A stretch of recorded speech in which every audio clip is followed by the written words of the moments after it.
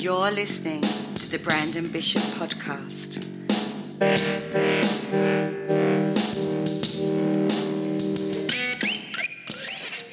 Here he is, the owner of ASYLUM TV, lead singer of the One-Eyed Buffalo, former pro wrestler, former Army soldier, published author, cat lover, host of Go There, Eat That, super proud dad, and all that, Brandon Bishop.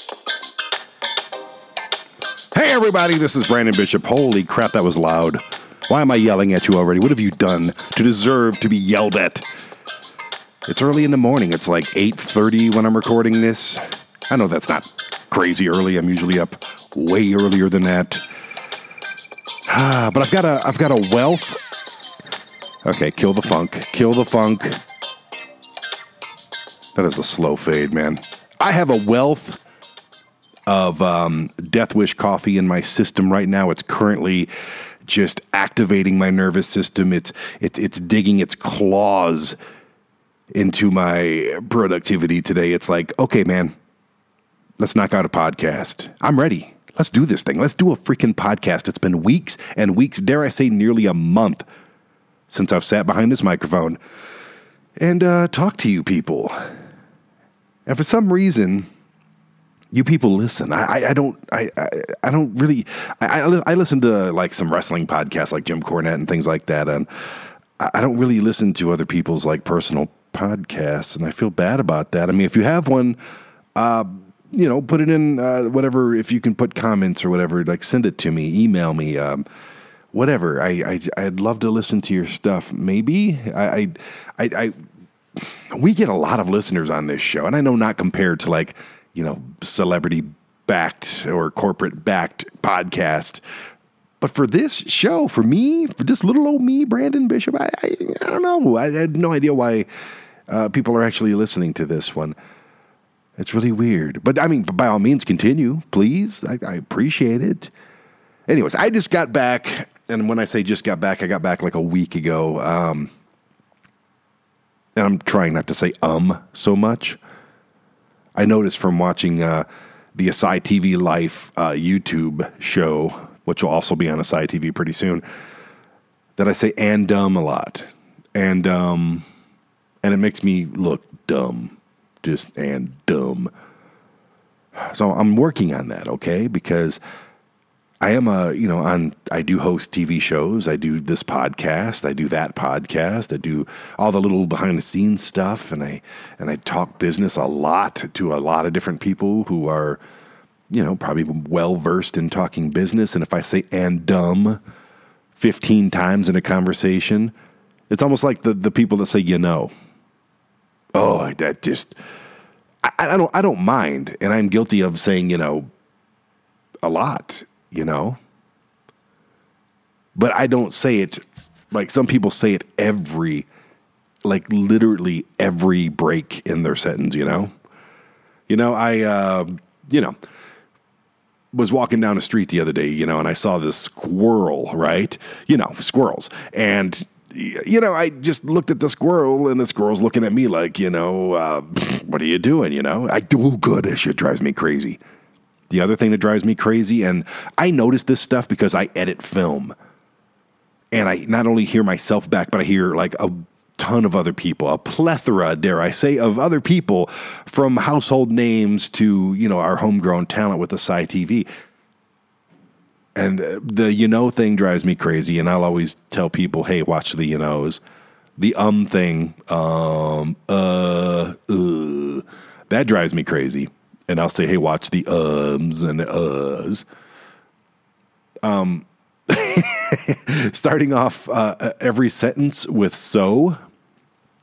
I'm guilty of that as well.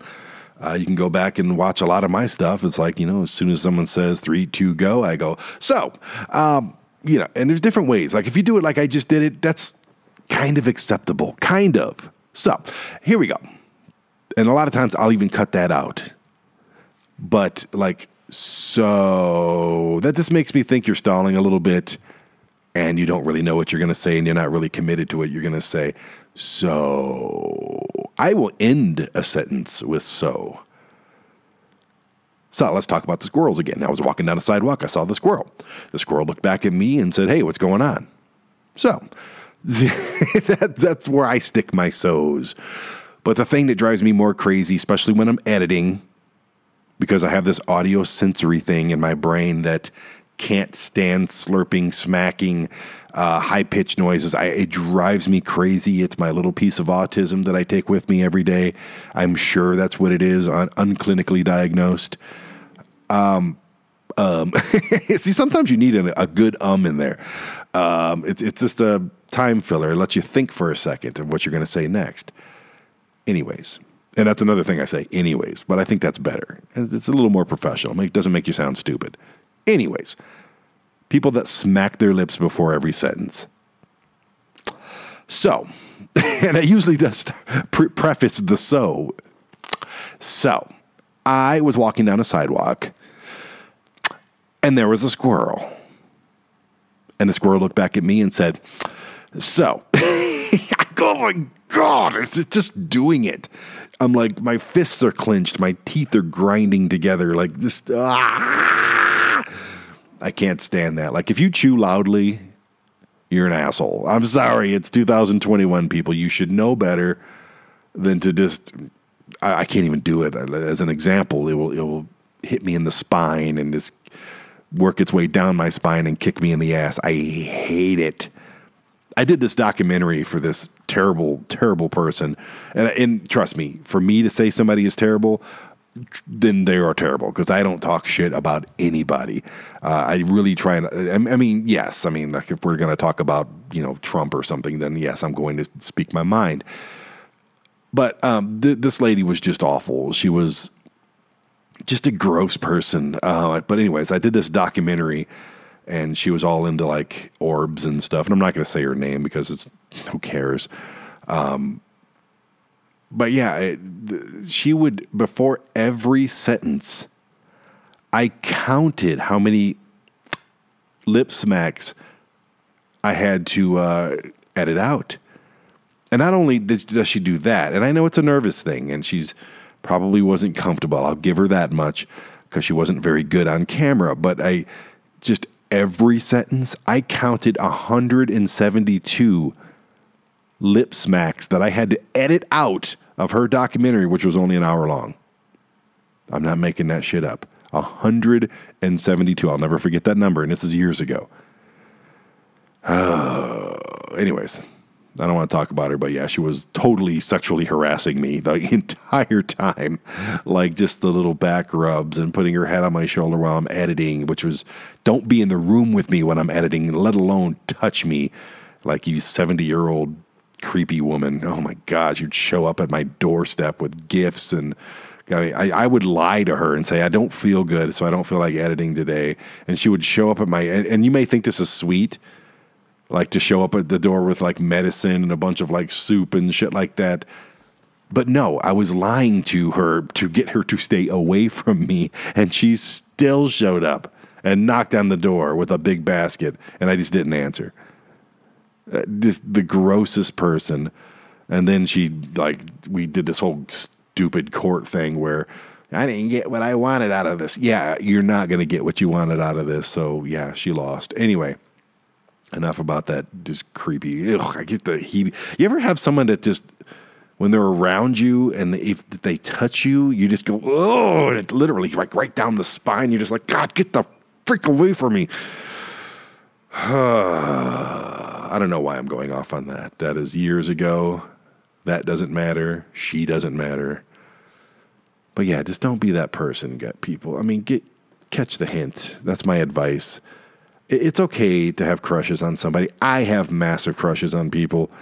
But don't be that person where you're just relentless. And, if they say no or they give you kind of a push-off vibe, go away and chill or just be friends or whatever. I'm the master at that. Trust me.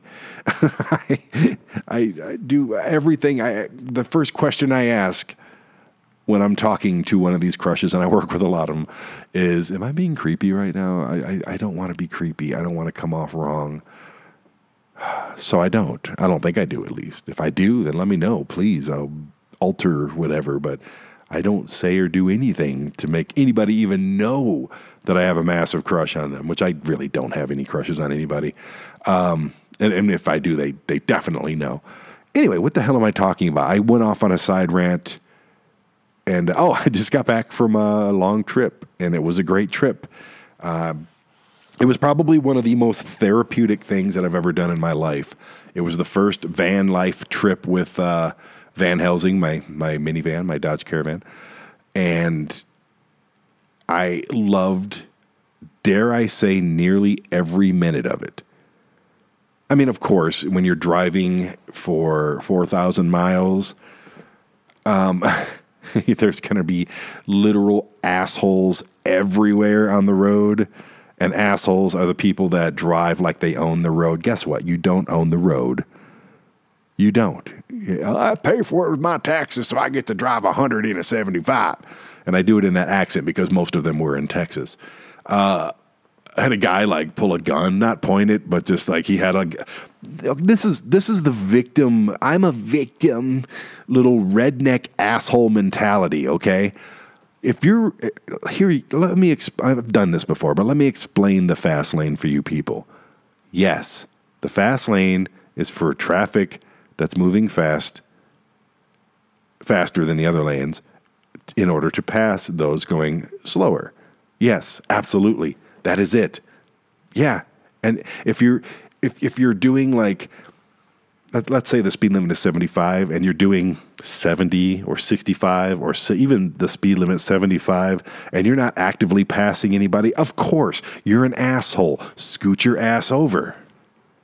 But the fast lane is not go as fast as you would like to go. The fast lane is for people doing the speed limit or allowably 5 over, maybe 10 over, maybe. But even that's pushing it. They won't give you a ticket for 5 over. 10 over, you got a 50-50 chance if you're clocked at doing 10 over. Listen, assholes, and I'm talking to you if you do this.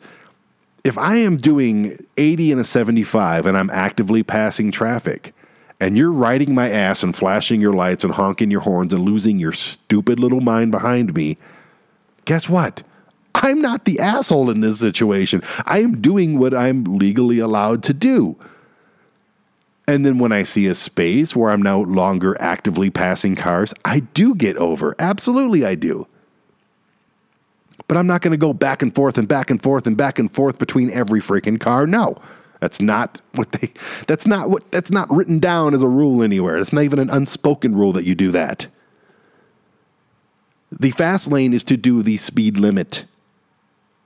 The other lanes are to do beneath the speed limit. So if you're that person behind me, and this is where the gun guy comes in. This is in Dallas, of course, which is quickly becoming right up there with Denver and Atlanta for the worst places to drive on the freeway anywhere. So, of course, this guy's in a big white pickup truck with tires that don't even look like they belong on the truck. They're so big.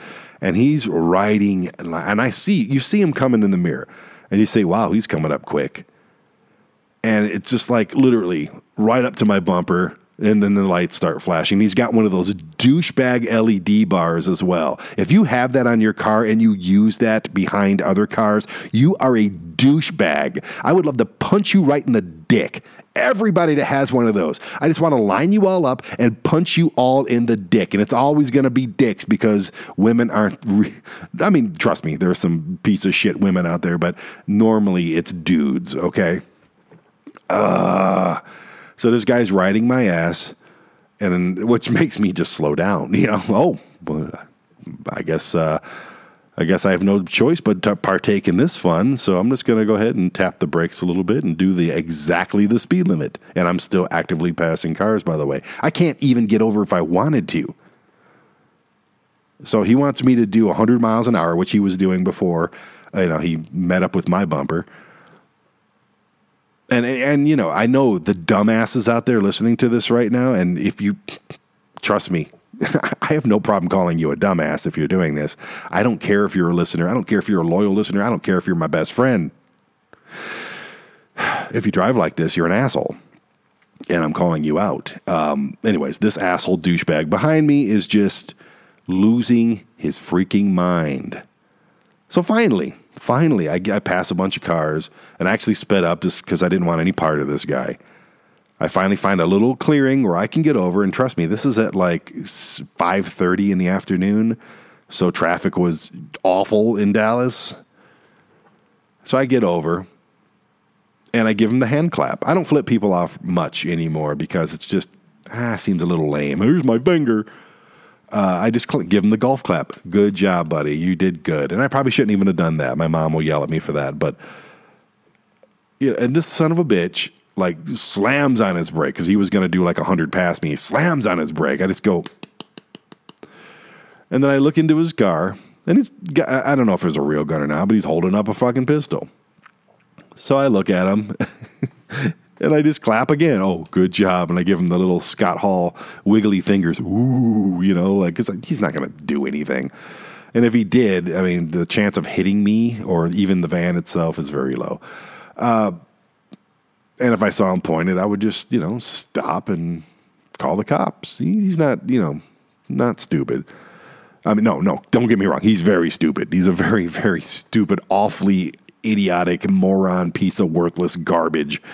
And I kind of hope he's dead. I don't know how he would have died, but I kind of hope he just sped off and then ran into a freaking tree without hurting anyone else.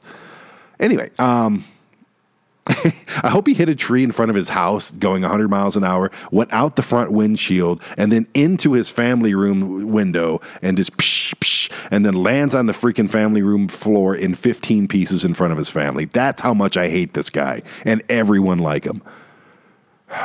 Is that too much? Is that too much?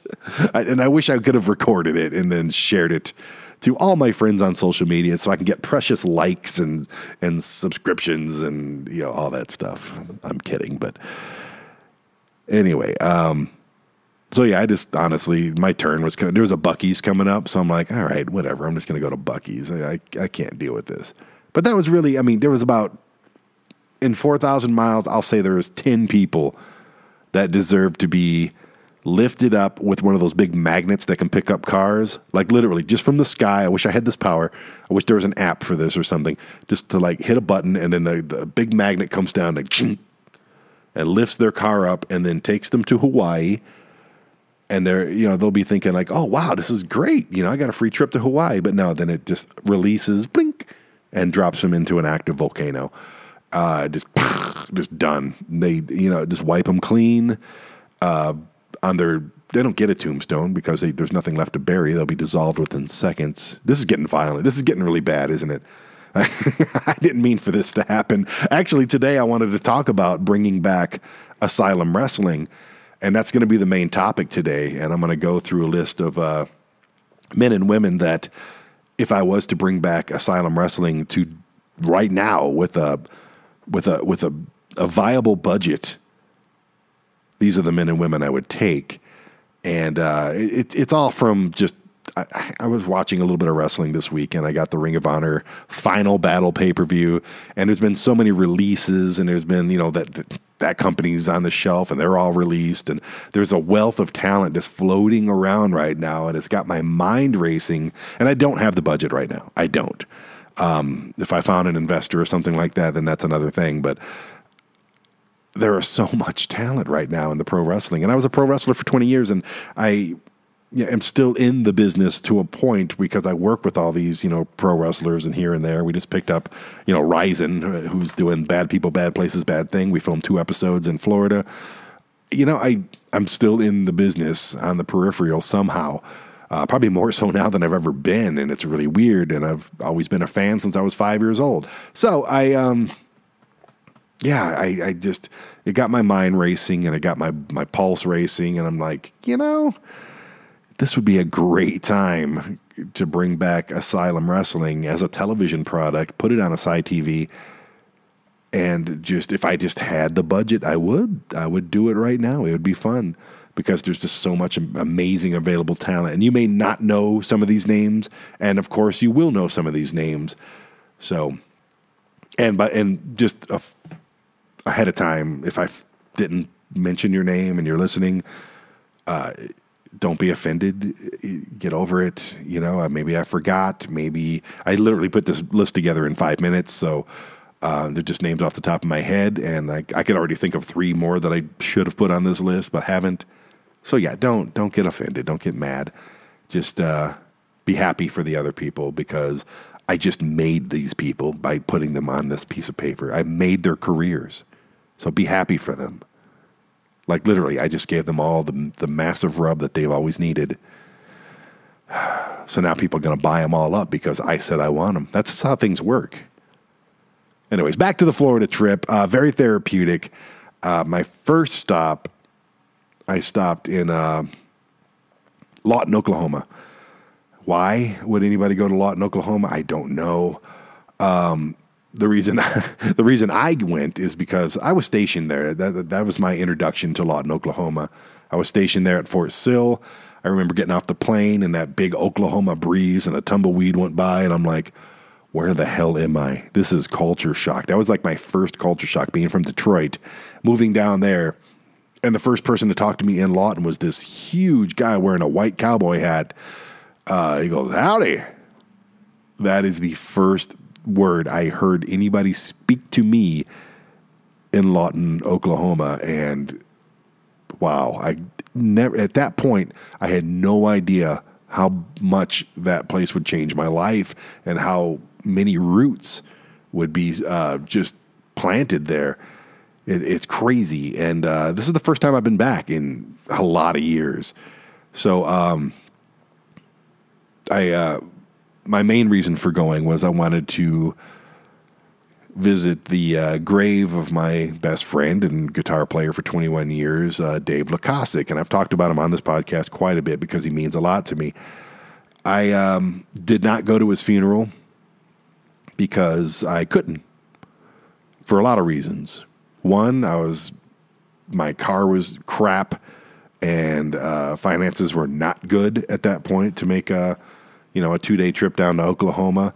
But that's the surface excuses right there. The main excuse I have, and it's viable, is I couldn't do it. I just couldn't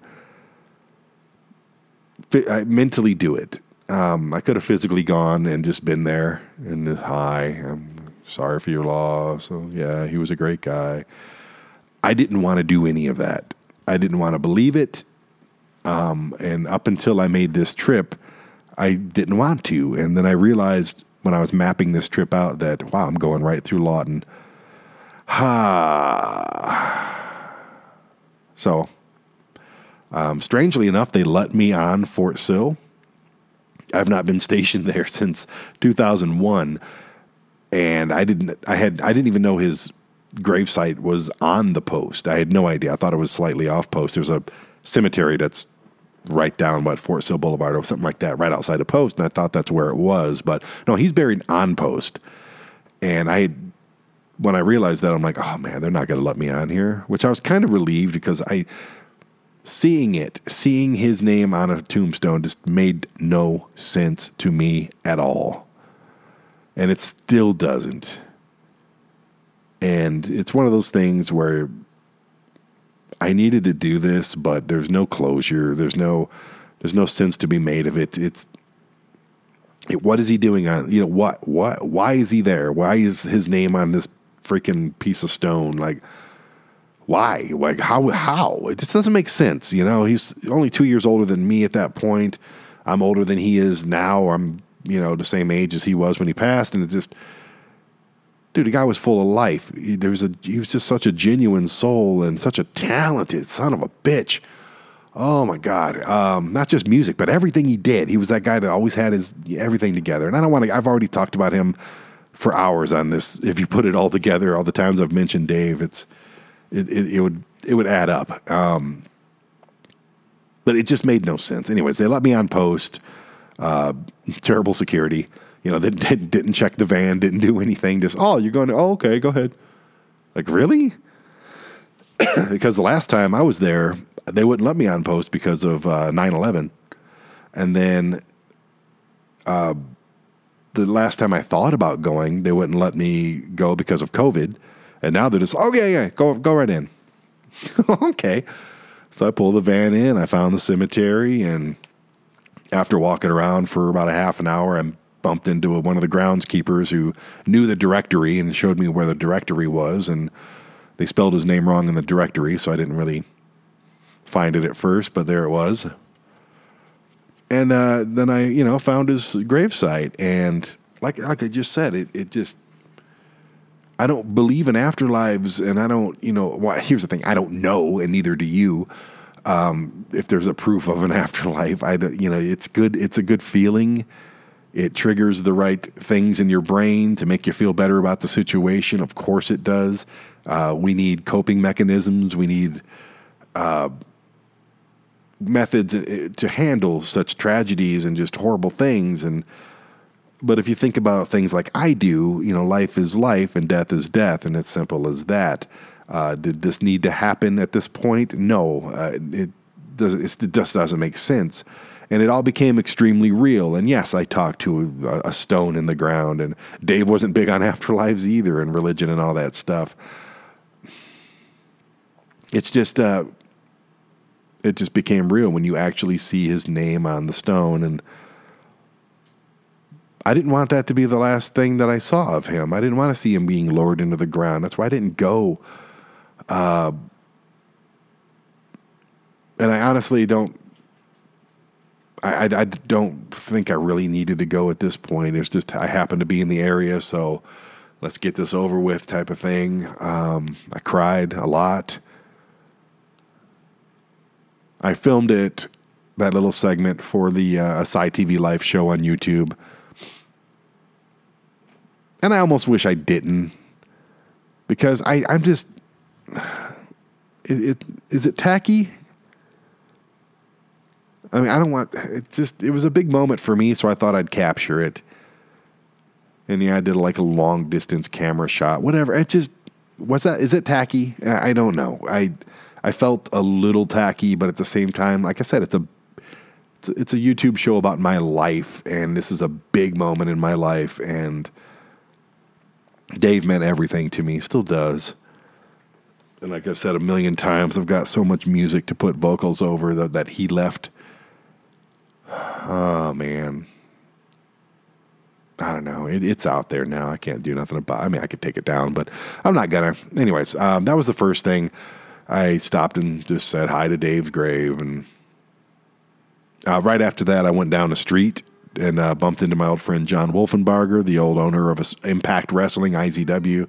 Not Impact Wrestling, but Impact Zone Wrestling, IZW in Lawton, where they were kind of the spin-off of Asylum Wrestling. Once Asylum Wrestling left and went down to Texas, IZW took over in Lawton. And he, John, he's John, man. John is just that guy, man. He's, man, you love him and you love to hate him. Here's the thing. He owns a pawn shop. I saw his truck, or what I thought was his truck. I mean, it was. I stopped. His whole family's there. And I go in the back to say hi to him. He's sitting on the phone talking business with a big wad of cash in his hand. I'm going, God, that's John. He hasn't changed a freaking bit. I just kind of shook my head when I saw that scene. I'm like, oh, God damn, come on. It's John. Then he took me over to show me his new liquor store. Geez, man, I miss the guy. I really did. And you got to be a special kind of tolerant to love a guy like John, and I guess I'm that kind of tolerant because I do love the guy, and I wish him continued success, man. He's one of those, like, you know how every city has that guy who kind of owns this street. He's one of those guys that just owns that little piece of lot in there, and bless him for it. His son, who's like just a couple years older than mine, is like 7 feet tall now and 300 pounds, whatever. He's just huge. And I don't know, man, it was good to see him. After that, I said goodbye to John, got some Taco Bueno in Wichita Falls, looked at my old house in Wichita Falls. I just kind of drove by it. A lot of history in Wichita Falls as well. Not good history, though.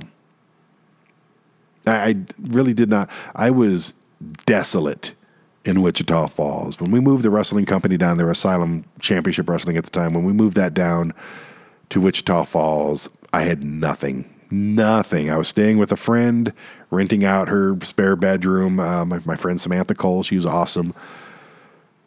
And I literally had one pair of jeans. I think I had like a big old tube TV type of thing, like those 500-pound TVs. It wasn't big. It was like 32-inch or something. And I had a few T-shirts and, my wrestling gear and all my wrestling stuff, which I kept at a place called Graham Central Station, which is now a college. I had nothing, man. And we'd go down there, and Graham Central Station was like a hugely popular bar at the time in Wichita Falls, Texas. And, man, just packed full of women. I was a horny kid in a candy store. It was not okay. Thankfully, I'm still friends with a lot of the people that I met down there, men and women. But yeah, I was a man whore from hell in that place. Sorry. A lot of mistakes were made, but ultimately I just needed something. I had nothing, man. I literally can't tell you. I had one pair of jeans, and I cleaned them when I could. And if they got dirty, I was screwed. I couldn't afford. They had this little snack bar. I forgot what it was called. It was a Graham Central Station snack bar where they would make. I got to sneeze so bad, and I'm fighting through it. Oh man. Anyway, they had this little snack bar at the bar, and they would make like these really good chicken quesadillas, and they make burgers, and they had like wings and stuff like that. I was starving, and I would go every night to this bar that they were open every night, even like the nights that they were slow. I would still go to Graham Central Station, and mainly because there was just so many women, and I was promoting the wrestling show that was coming down there or already active in that venue. And I would just walk around all night, and there was like 5 different bars under one roof, and I think I had like a girlfriend in each bar because I wasn't just an asshole, and I addicted to women and addicted to attention more than anything. And I just was hoping, and they didn't find out about each other and shit like that. But anyways, the snack bar at the end of the night, I was starving by the time the end of the night came out, which was about 2:00 in the morning. I didn't eat that whole day, like nothing that whole day, because I had no money. So I'm walking around with my one pair of jeans, and but I had a friend. I forgot his name. I want to say Shelton, but I don't know. I had a friend at the snack bar, and at the very end of the night, he would make me something to eat. So anybody who knew me back then, you may have thought I was like this wrestling promoter making all kinds of money and doing all this stuff. And yeah, we made a few bucks, but not that much. Yeah, man, he would make me a big ass quesadilla. Like it took up the whole styrofoam box, and I would just scarf that thing down. And I think he was like the only person in there that knew, like, look, dude, I am starving. Like I'm so hungry. And, the wrestling shows were every other Sunday. So I'd make a few $100 at a wrestling show. But, how long is that money going to last between gas and just trying to eat throughout the day and stuff like that? I had a couple day jobs down there. I worked at Lowe's. I worked at this steel specialty shop and all kinds of stuff. But for the primarily, I was starving. And then, they fed me at night. And then I got this little apartment on Westlake Road in Wichita Falls, and it was like a duplex. And that's what I drove by on this trip. I just looking at it, it's just like, wow, I used to live in that thing. Like, oh God, it was so ghetto. And I had a neighbor named Kara who was freaking this hot ass blonde. I'm sorry, I don't mean to objectify, or maybe I do. Don't care if you're offended, but she was beautiful. Kara Boer. I don't remember what her name. I don't know if her name was changed or anything, so don't look her up. But she was freaking hot, and yeah, we started our little fling thing, and I had a sexy neighbor, and it was good for the most part. I was just being such a man whore. My God, like if I don't even want to put in the numbers how many women came in and out of that shitty little duplex. I was so bad. I mean, I was young though. I was younger. I wasn't young, but I was in the early 30s, and it was fun. Screw it. I had fun. If the If they come, then they come. No, I'm kidding. Hey, I didn't hit on most of these women, okay? A lot of them came my way, so don't, call me I didn't say no, but to anybody just about, but I get nervous talking about this. You got to be careful these days. You can't just be like, yes, I was a man whore and I slept with hundreds of women. Yeah, ha, ha, ha. You can't do that anymore. You really can't, because then you'll just be canceled by the thin-skinned, easily offended, radical, woke people. Oh, God. Why did he have to be such a man whore? Now we gotta say bad things about him. Oh, that's what you sound like, by the way. Anyways, next stop on the trip, I've had a friend named Mike Barrett. I think he's actually been on this show before. I love this guy, man. We used to do a stand-up comedy routine in Detroit called Rude, which stood for Rambunctious Underpaid Delinquent Entertainers. And there's been gaps in our friendship. Of course there is. That's what life is.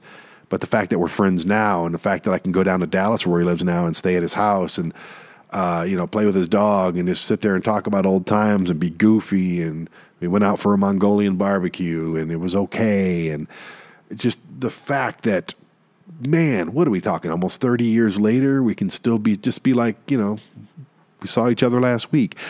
That means so much to me. This guy means so much to me. And this is what I mean by therapy. Dave meant so much to me. Mike, the same, so much to me. Even John Wolfenbach meant so much to me.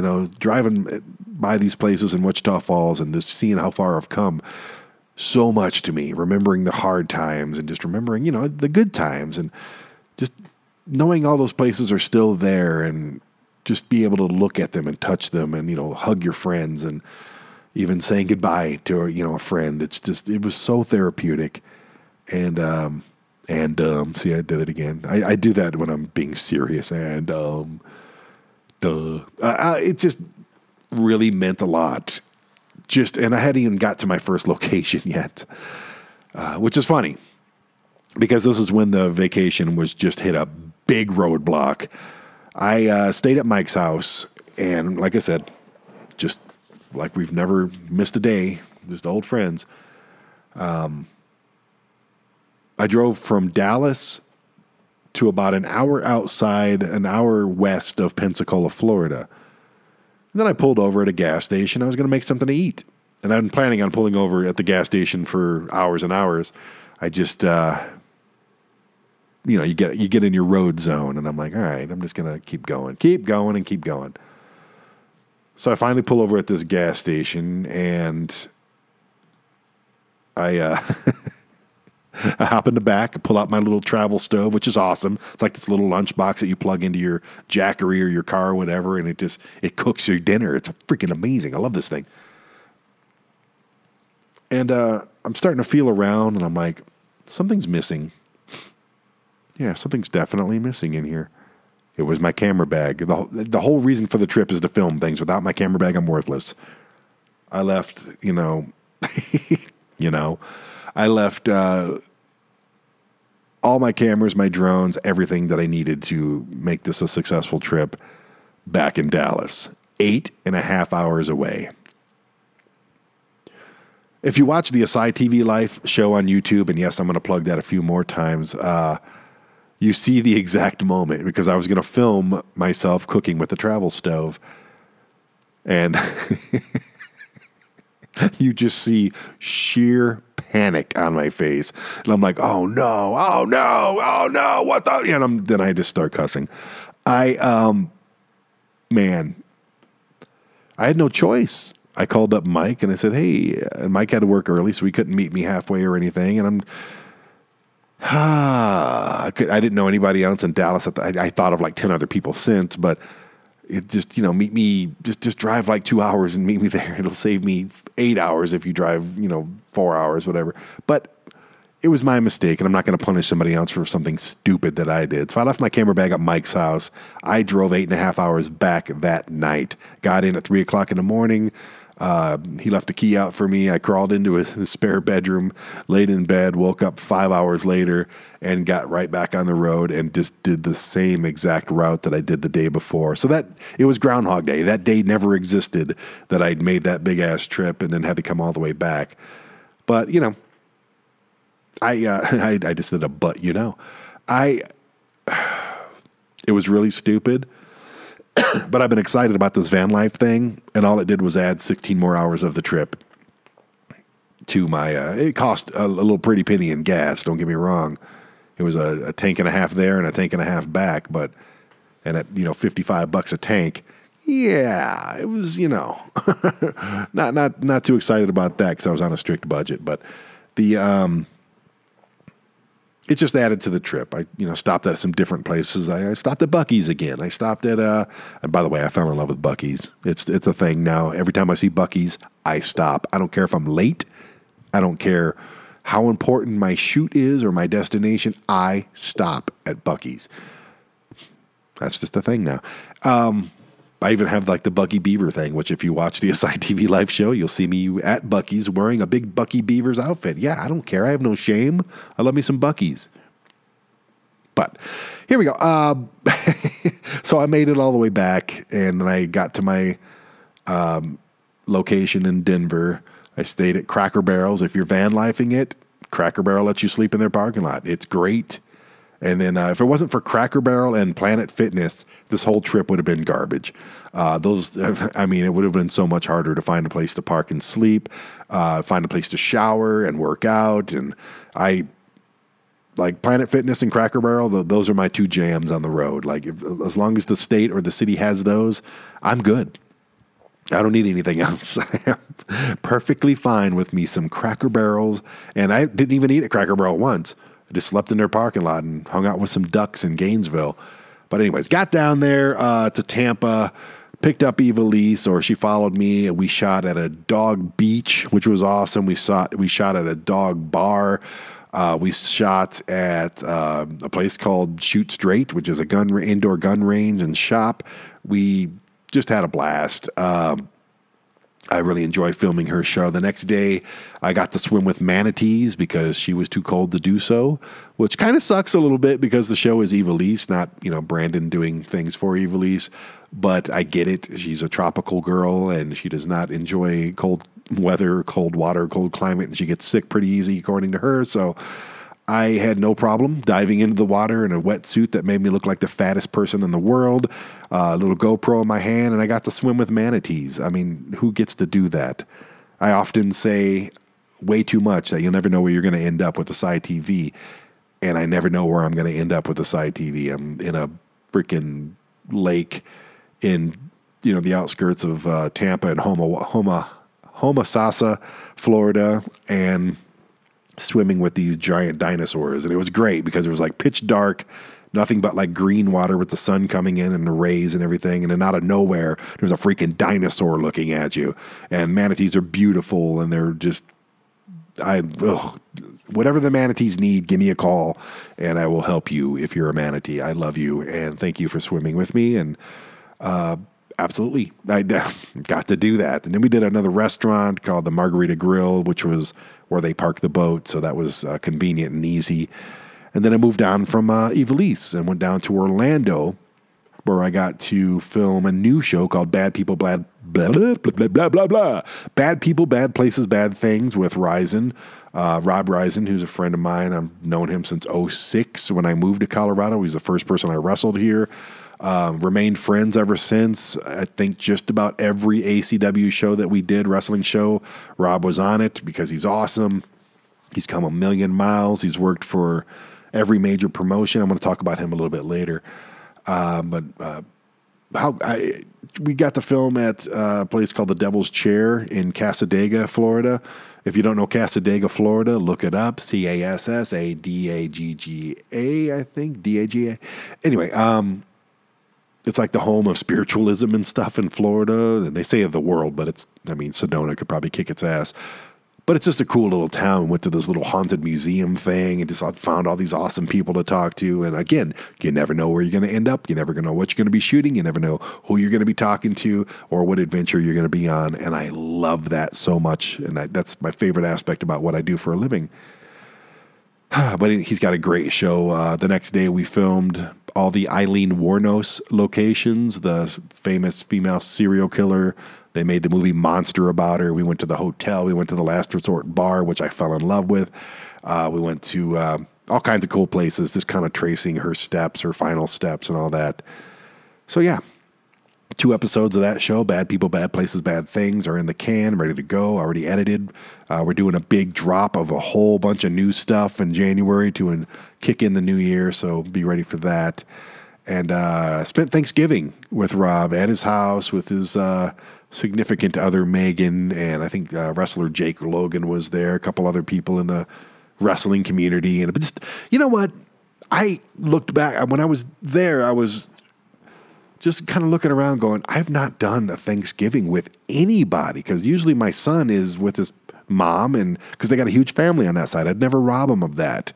He gets to be a part of this huge collective on that side of the family. And same with Christmas. I am not going to rob him of that interaction. There's just no way. Even if I didn't like his mom, which I do very much, I would still not rob him of that, because that's really cool. Now, if I was going up to, Detroit and we had a big thing up there, then yeah, maybe I'd take him. But I'm usually alone on Thanksgiving. I honestly usually make my own Thanksgiving dinner, which I did this year. I just did it a little early, and I had him over and shared it with a bunch of friends. But I just was very grateful for Rob to invite me into his home and share dinner with me and just be around a bunch of cool people. We played Cards Against Humanity and shit like that. I just was laughing a lot, and we were all laughing a lot and having fun, and just that was really cool for me. And I'm very grateful to be a part of that. I really, honestly, it meant a lot more to me than I realized it would. When someone's like, yeah, come over for dinner, you're like, oh, cool, yeah. And then you don't think much more of it. You kind of go and you go, oh, that was fun, But no, this really meant a lot to me. So thank you, Rob. After we ditched Rob, like I said, we went to Buc-ee's again and picked up my... No, I'm skipping a whole thing here. Aeon and Aeona Cruz. Oh, man. 4 years ago, 4 years ago, me and Aeona Cruz were a thing, and I've probably mentioned her a few times here and there. Probably not in the best of light, because honestly, we ended off kind of negatively, and I was really kind of bummed about that. And when you're, and I'm not hurt or anything. I mean, time healed that shit real quick, but I just. I kind of reached out recently, and because her daughter Aeona Cruz is a freaking legend. I mean, that girl is just a star, and I've always had a decent eye, whether it's in wrestling or music or whatever, or even with the side TV. I know that I have a decent eye for talent, and she's just. I'm speechless with this kid, and I was really bummed when her mom and I broke up. That we weren't able to do her show Too Sweet anymore, or just, see what would have evolved from, that. I was really bummed about it. At the time, I was more bummed about losing her. She was, I'm not going to say she was my kid by any means, but she was just, she was the kid, man. She was cool. Her and my son got along, and it was just, she was family at that point. And I was really bummed about losing her. Anyways, I reached out to her mom, and we just started talking, like we were old friends, and that's cool, man. That is so cool. All the petty bullshit, it's just gone. And yeah, I was petty, and we were both shitty at the end of that. And fuck it. It's over. That happened then, and this is now. I'm a completely different person now. I imagine she is as well. She has a new son who's freaking adorable, and she's just the same old Aeon, and we're just old friends now, and that's fucking awesome, dude. I love that so much. It just just replacing a negativity with something good. And it's just, again, therapeutic for me personally. I hate negativity, man. I hate it. I don't like looking back and being like, oh, fuck that bitch. No, I hated that. I didn't want that. I didn't, and when you're, I guess, hurt, that happens, and you just kind of it just turns into a shitty thing. And thankfully this trip and the communication before and since has just erased a shitty thing and replaced it with something that's fun and has so much potential. And Aeona, my God, she was, 11 when I met her, 10, 11. And she was good back then on camera and just a sweet kid. And now she's like 3 feet taller. She's like basically a woman now. She's like 14, 15, whatever. She's beautiful and just grown up. And she's even better than she was back then. And I'm just like, what? Like, oh my God. And I have a bleeding heart, and just seeing her like all grown up and just smiling and doing, from appearances, doing well. Just seeing the three of them together really just warmed me up. Like, wow, I'm so happy for them. Like, I'm so happy to have them back in my life in whatever way. I don't want to be anybody's bad memory. I'm just so happy. I'm so happy to see them. We filmed 2 new episodes of Too Sweet. I'm so glad she still wants to do that. We went to a rolled ice cream place called Rock and Roll, and we went to a place called Les Macarons, which served macaroon cookies. They're just, I'm choking right now thinking about them because they're so good. Yeah, it was just a really good experience. So we got 2 new episodes of that ready to come at you, and then went out for a little taco dinner afterwards and just hung out, man. It's like, they're just good people. And there's no maximum capacity for good people in my life. And I'm so bummed that all my friends are scattered out around the country. It's just, hello, like, can I have some here in Colorado, please? And I do. I have a few here in Colorado, but they're busy with work and school and everything. And I'm like, okay, can we just? I need human interaction. Like, my son doesn't know I exist anymore. Actually, yesterday when I picked up my kid, man, he was hanging out with me and we had a lot of fun. So maybe he started missing me a little bit since I've been doing all these road trips. It's a possibility. Anyway, sorry if I'm acting distracted right now. I'm getting like 15 text messages. Nita says, I'm doing a YouTube show today. Awesome. Do 5. Nita Marie, Christian OnlyFans model. Seriously, go to her YouTube page and like it. She does some fun stuff on there. Another longtime friend. She is here in Colorado, and busy lady. Again, I don't get to hang out with anybody, but I handle her YouTube account, so it's really fun to work with her. She does so much good stuff. And let me just say this, Nita, and I'll get back to the Florida trip here in a second, but Nita has just been a godsend for me, just finding people for me to handle their YouTube accounts and do light editing and just doing the SEO and the metadata and all that stuff. This woman has really come through for me, and I really appreciate her a lot. And I hope she knows that. And she does know that, because I'm not the kind of person that doesn't tell you when I adore you. So thank you, Nita. Thank you to her whole beautiful family and all that stuff. I just, man, just good people. There's so many good people right now. For every asshole that I bump into in traffic that, wants to be froggy with me or whatever, to every just piece of shit who's smoking out in front of an entrance or booming rap music in your neighborhood at 3 a.m. or, just these pieces of garbage. For every one of those, I have like 3 awesome, genuine, amazing humans in my life. So thank you to all of you that I consider that.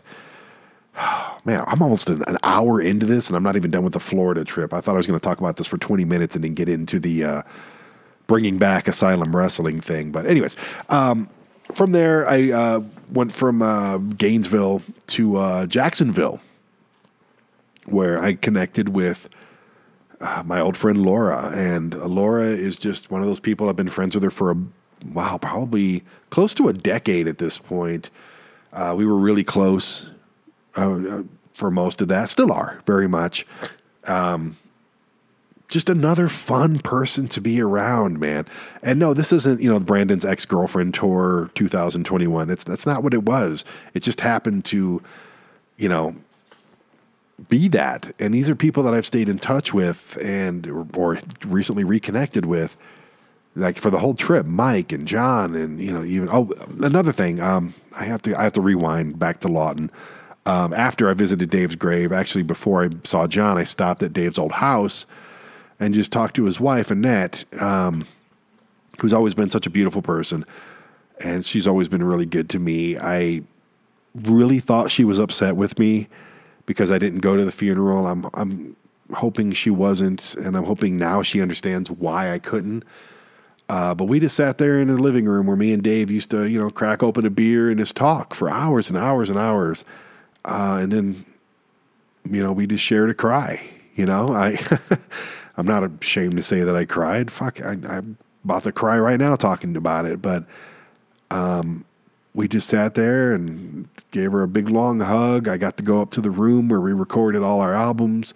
His stuff is still sitting there. I took home a couple stickers. And she said, take whatever you want. And I'm like, look, I can't, I don't want to look at it every day. I'll take these stickers or whatever. But anyway, it was so good to see her. And again, I was worried about her holding a little animosity towards me for not going, because I did say I'll go and I didn't. You know why? But again, erasing a horrible situation with just a little bit more positivity. I really hope to see her again. I love that house. And again, it's weird. I don't believe in the afterlife stuff, but I do believe in presence. And Dave's presence is there. And it's probably from memory. It's probably from, she says he's there. And I would not deny that at all. He was such a strong presence. Fuck. Okay. Anyways, so I met Laura in Jacksonville. I told her I wasn't going to be able to make it that night and I'd see her in the morning, but I ended up getting a little boost of energy and I drove overnight, and then I couldn't get a hold of her. So I slept in her parking lot in the van, which was fine because I slept in the van for most of this trip and I loved it and I miss it right now. I can't wait for the next trip, which I'll talk about in a second. But I woke up that morning, went to the gym, came back, saw Laura. Laura's always been just such a good friend. We've known each other for a long time. We've had our little spats and everything, but we hit it off, man. It's not one of those things where there's no awkward adjustment with me and Laura. It's all just hug, let's hang out, let's adventure, let's eat things, let's just laugh and have fun for days, and that's just who we are. She's one of my very best friends, and her little dog. Oh, my God. I am not a dog guy, as you are well aware. You can probably hear in the background, I am a cat guy. Marcy J. Cat, I've had for 16 years. I love that animal more than any other animal on earth, but BB, the little Jack Russell dog that Laura has, is probably a second place at this point, because that dog, I've never had an animal outside of my own cat show me as much love. This dog doesn't know me. Immediately, this dog's like in my arms and just, I don't know, maybe she does this to everybody. Maybe I'm just, trying to selfishly project myself as, really good friends with this dog, whatever. But this dog just showed me so much love. Like, I just couldn't keep my hands off this dog, I miss that dog. I really do. BB the dog is just the sweetest thing in the world. I miss her. I want to just snuggle her. I've never been a dog person, but I am now because of that dog. And I would do anything for this stupid dog. I didn't mean to call you stupid. I'm just saying the situation is silly. I would do anything for this dog. It's stupid. Anyway, Laura's amazing. She joined me for the Eileen Wuornos location shoots, and we just drove around and had fun. I had dinner with her in the back of the van. I made her some chicken tiki marsala over rice, and that was fun. And just she introduced me to this place called Daily Deals, which is like, because me and Laura are shoppers, big time. Shoppers and eaters, man. That's our gimmick. And yeah, I mean, I stayed on an air mattress in your spare bedroom, and I had to leave early because I had to do this community service thing. I told you about I don't want to talk about it, but that's all knocked out now. Did my gun safety. I am no longer obligated to be a good boy anymore. I can be bad now. So thank you, court system, for giving me a 3-month deferred sentence and whatever. But I had to get back in order to accomplish this last couple days of community service. Otherwise, I would have missed my mark, and that's not okay.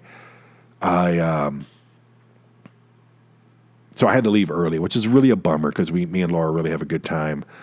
And I can't wait to see her again. I'm supposed to see her in January, so hopefully that happens. Anyway, it was just a great trip. After that, I drove home. I don't remember much about the drive home except for stopping at a White Castle's in St. Louis. I took a different route home because it was boring to do the same route that I already did. But I kind of wish I did do the route that I did. I could have saw Mike again. And I honestly didn't want to drive through Dallas again. That's the main thing.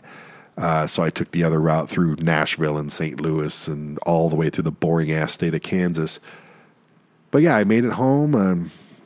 One piece, no tickets, no extreme amount of drama, just traffic stuff. I hit a bunch of antique stores on the way. I hit a cheese shop on the way home. I think I still got that cheese in there. I forgot about that. Hope it's still good. Anyway, it was a non-eventful drive home, but I filmed everything on this trip for the Asy TV Life show on YouTube, the Asy TV YouTube page. Go on there. You could watch, I think there's 13 episodes that are done right now, before the trip, during the trip, since the trip. It's all on there, and we're going to catch the next trip as well, which is actually coming up quick. I'm going to head out at the end of this month, and I got to go meet Stephen Piercy from Rat and Christy and his fiance in Las Vegas. And then we're all going to drive together down to San Diego, filming a new I hate the word reality show, but filming a new documentary series for him, for Asy TV. And then he'll be playing on New Year's Eve in San Diego.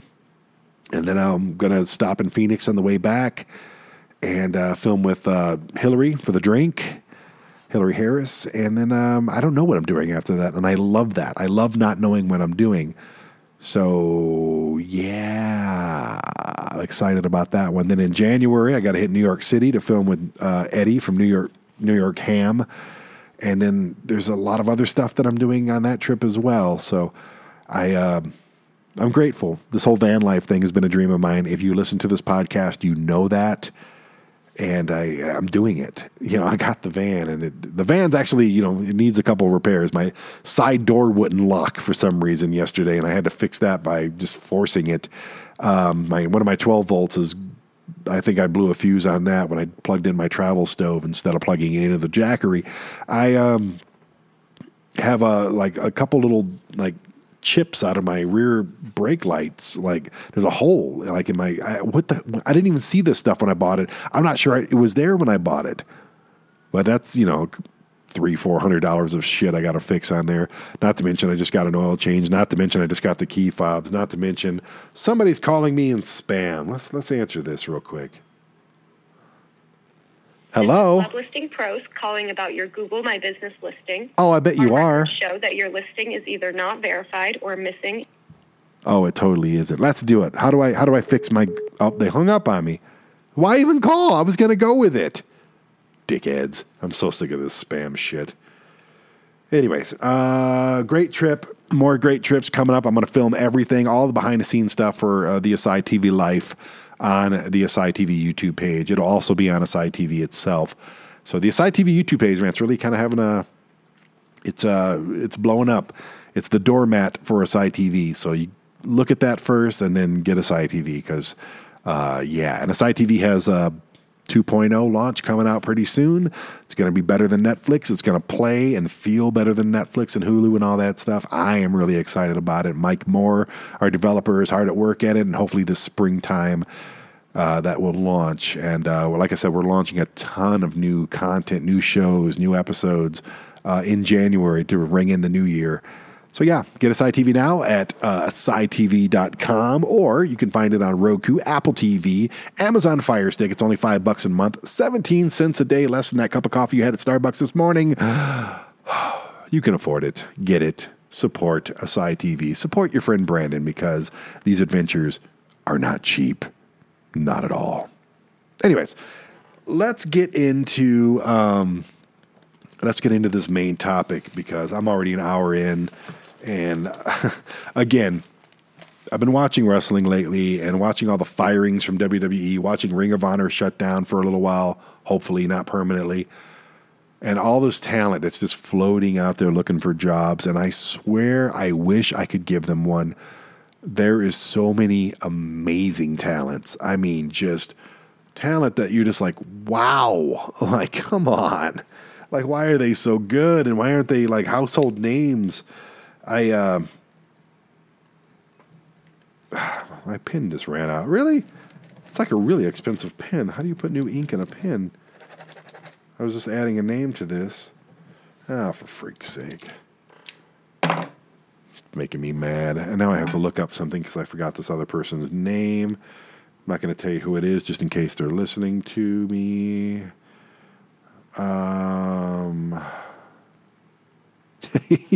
You're like, okay, Brandon, let's go. Okay. Here we go. I'm back on track now. I got this. So I'm going to give you a list of names that if I relaunched, I had a wrestling company called ASYLUM Championship Wrestling between 2001 and 2013. And yeah, it's a long time. We ran hundreds of shows. We had a lot of memories. It was the thing that I did for the longest time before Asy TV. Oh, and I've been asked time and time. It's a daily, if not hourly thing that I get asked, when is Asylum Championship Wrestling coming back? Well, first of all, I hate the word championship. So if I did bring it back, it would just be Asylum Wrestling. And now I own Asy TV, which is a television platform for a show. And if I did bring it back, it would be more of a television show than a live event. And it would be completely different than anything you've ever seen in wrestling, period. It'd be more of a docuseries type of thing, and it would have wrestling matches, of course, but it would be a lot of behind-the-scenes stuff, a lot of storytelling that is going to be done in a very unique way. I'm not going to give it all away because somebody will rip it off, but with all this talent that's just floating around, not attached to any one promotion, I wish, and keep in mind, if I had let's say a $5 million budget to just buy talent, these are the names, these are the men and women that I would go after vehemently and be like, look, just tell me what you want and you'll be a part of it. Okay, here we go. The first people that I reach out to, and I mean this, and they'd probably be a part of the actual business itself. The first people, Mike and Maria Bennett. Now, is it because I do a TV show with them? Well, that's how I know them personally. That's how I know. I mean, I've been on the road with Mike, and I want people that love pro wrestling, not so much the business of it, not so much, here to pop ratings, not, I'm hoping to get a merchandise line and all that. Yes, all of that is very important. It's the wrestling business. They call it that for a reason. But this, the actual in-ring product, the travel, the grind. Nobody loves this business right now more than Mike Bennett. I will say that, and you may love it as much as Mike Bennett, but you don't love it more. Yet that's impossible. And Maria, Maria's like this Marilyn Monroe character. She can come off as the ditzy, the girl. Hi, I'm Maria. She could totally pull that off. But this woman is incredible. She has got a brain between those ears that is unmatched by most in the wrestling business. Just maybe in business as in general. She's got a name, and she's not just a pretty face. I mean, yeah, she's absolutely a pretty face. I got to watch my P's and Q's here. I don't want to get punched in the face by Mike, but she's a beautiful, insanely beautiful woman, like next level beautiful woman. But I don't even see that anymore. She's just Maria to me. And when I look at her, I'm like, please, Maria, I know you're busy, but give me your brain. Just you don't have to come with me. The rest of you can stay with Mike, whatever, and watch the kids. But just give me the brain, okay? I'm going to put the brain. I'm going to hook it up to my computer, and I'm just going to milk it dry of just knowledge of entertainment business and business in general. Brilliant woman, and I'm such a grateful human to be just on her radar at this point. As far as doing business, we've talking about doing business, but maybe with Ring of Honor going under, we'll have a little more time to shoot more episodes of her show and possibly talk about bringing Asylum Wrestling back, possibly talking about, helping me promote these super ultra mega cons that we got coming up next year. There's a lot of things that Maria can fit into, and I'm hoping there's a lot of things that I can fit into in her schedule as well. But anyways, Mike Bennett in the ring. If Mike Bennett would have been around in the 1980s, he'd be in the conversation with Randy Savage and Ricky Steamboat and just the finest in-ring workers of that day.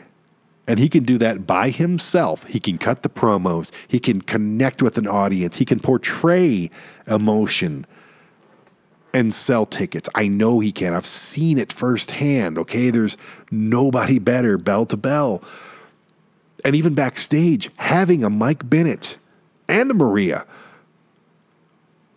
it just in your locker room, on your roster, just feeding knowledge to the rest of them is just invaluable. It's not wanted, it's needed in every locker room. And it just, I've had many people in the Asylum Championship Wrestling locker room, like Dr. Death Steve Williams and, Vader, and even like Pat Tanaka, like that joke. Just having them back there.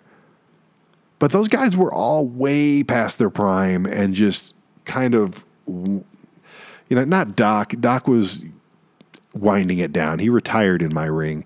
And I'll always be honored to say that, and I'll always brag about that because to me it's a big deal. But he wasn't there so much to pass along knowledge. Trust me, he would talk your ear off and give it if asked. Bennett, you could walk by the guy and be smarter. Like you could smell his cologne or smell his deodorant and be like, oh, okay, I know more about wrestling now. He's just that guy who's oozing knowledge and oozing like the want to throw it at you. He's an encyclopedia, man. Like I said, if he was back in the 80s, he'd be a Hall of Famer right now that, they'd be talking about, oh, you remember back in 85 with Flair and Bennett? Yeah, that was a freaking amazing match. He's that damn good. And not only as a singles competitor, but with Matt Taven as a tag team partner, as this OGK thing, which I didn't even know about. I wasn't a big Ring of Honor fan when he was doing the Ring of Honor stuff. I just didn't have time to watch all of wrestling. Who does? But now the matches that I saw in person with him and the Briscoes, and I just rented the pay-per-view the other night, the final battle, those matches are as good as anything the Midnight Express has ever done, anything that the Rock and Roll Express has ever done, anything that the Brainbusters have ever done, the Hart Foundation, you freaking name it. Definitely better than Young Bucks, definitely better than Lucha Brothers. And Mike would never say this stuff. He's like, oh, yeah, thank you, but yeah, we do our best. Bullshit, Mike. Just bullshit. You guys, you and Taven are as good. And here's the thing. I wasn't a big Briscoes guy either because I just never watched him much. But son of a bitch. Like, they're incredible. And I think the OGK, Bennett and Taven as a tag team with Maria in their corner, are you kidding me? I know there's a big thing about the Briscoes going to AEW. Congratulations. The Briscoes are already the best tag team in AEW as soon as they step foot in there. I like FTR, whatever, but those will be the best tag teams. What is AEW? Why did they overlook Bennett and Taven? I'm hoping they didn't. I'm hoping the package of Bennett, Taven, and Maria together, that is, what? They are the best tag team in the world. Them and the Briscoes, and maybe FTR. The three of those tag teams are the best tag teams in the world. Maybe throw the Usos in there as well. Like, oh my gosh. Like, I can't believe these matches that I was watching. When me and Mike did the documentary for 10 days on the road, the I Love This Shit documentary, which is free on YouTube, I watched this guy get into the ring with people he never met night after night after night after night. I think, 6 matches. And not only steal that show, that's a given, but also blow my mind. I've been a wrestling fan since 1985. Actually, before that, if you consider the stuff I used to watch on a black and white TV on the Canadian broadcast channel. So I've been a fan since, why did I say 85? I meant since I was 5 years old. So that would have been I don't want to talk about it, 1978 or something like that. I've been a fan, and I got really heavy like in 1984 with the Hulkamania stuff, and yeah, of course. But yeah, it's some of the best matches with just complete unknowns. Best matches I've ever seen. And he would be my first pick. Him and Maria and Matt Taven. Would I keep them as a tag team? I almost have to at this point because the three of those as a unit, they're just perfect. Anyway, and having Maria to do what she did for me, or not for me, for us, in Asylum Wrestling, what she did for Ring of Honor's women division. I mean, come on, it's a no-brainer. So should I do the men? I'll do the women first. A couple girls that I've met and got to work with in Ring of Honor when I was filming the documentary for the women's tournament, which I still haven't seen yet. Willow. There's a girl named Willow. I think she used to go by Willow Nightingale, but just Willow now in Ring of Honor. Check every box. Just check every damn box that you need to check for a star in the wrestling business. She's got it. She's stiff in the ring. And by stiff, I don't mean dangerous. I mean stiff as in realistic looking. She has a smile that could sell tickets immediately. Beauty aside, she's just a legit threat to anybody who's facing her in the ring. As a fan, I'm watching this going, okay, that girl can beat the hell out of that girl. And she sells everything. And if you don't know what sells mean, if you're not a wrestling fan and you're listening to this, selling is like, okay, you get punched in the face, make it look like you get punched in the face. This girl makes everything look good. You feel sympathy for her. When she gets kicked in the head, she goes glassy eyed and I'm just a big Willow fan. Just an awesome worker. And that's what I want. I want someone who's awesome, like Mike Bennett. He's a beautiful man. You could put him on a freaking Matt Taven, beautiful person. Maria, beautiful person. You could put them on posters and sell tickets. Willow, beautiful person. You can put her on a ticket and sell. You could put her on the poster and sell tickets. Absolutely. But I also want people that can go in the ring, and everybody I've listed so far can definitely do that. A girl that we came across in, Collins, Iowa, when we were filming the I Love This Shit documentary, Brooke Valentine. Oh man, that's another girl. A smile that can sell, the entire first row of tickets, and just brutal in the ring. I mean, and a great personality too. That's another thing you have to have, is someone that can talk people into the seats. And I think if you look up Brooke Valentine, I can't remember if they called her the Queen Bee or whatever, but great gimmick, seemed like a great human. I don't know her that well, but it seemed like a great human. She was very willing to learn. And just her forearms and her, man, just like, when she hits you with a forearm, like you feel it in the crowd, like, oh, damn. I watched one match with her, and I was bummed when the match was over. I was like, oh, damn, that girl is freaking good. So look up Brooke Valentine. Of course, I'm going to have to put Ivelisse on here because she's my girl. Love me some Ivelisse. But that has nothing to do with it. There's nothing to do with the fact that I'm filming a TV show with her. Ivelisse, from bell to bell, is legit. Watch her stuff, man. Watch her stuff. When she comes down the ramp, her music's playing, the lights are going. You'll probably see stuff from AEW, whatever. If you're in the ring, and I've been in the ring many times where I've had an opponent come out and I'm like, oh, damn, that guy looks like he's going to beat my ass. Like, and then you start questioning yourself, like, am I even tough? Like, like if this goes off the rails, like, am I going to be able to handle myself? Thankfully, it's never happened, and I'm friends with 99% of the people I've ever wrestled. But when Ivelisse comes out, she's not a big girl by any means, but she looks and acts like she can beat your ass. And I love that. So bell to bell. And I love the gimmick too. She's beautiful. She's got this like beautiful red aura about her. I don't know. It's just, even in person, like when we're filming TV shows, is she the best talker in the world? I think she could be if she's given something proper to say, if she's, really feeling it and really invested. And I would make sure everybody that I put on my roster is fully invested and into it. And I think that she can, scare people. At the same time, she can, she checks all those boxes. She's great in the ring. She's got a great image, and it looks good on a poster. That's really big. That whole good on a poster thing, or good on a commercial, that brings people to the dance. Chelsea Green, again, we should be hopefully in the springtime filming her show about beaches in Florida and stuff like that. But that's not why she's on this list. It has nothing to do with being friends with her.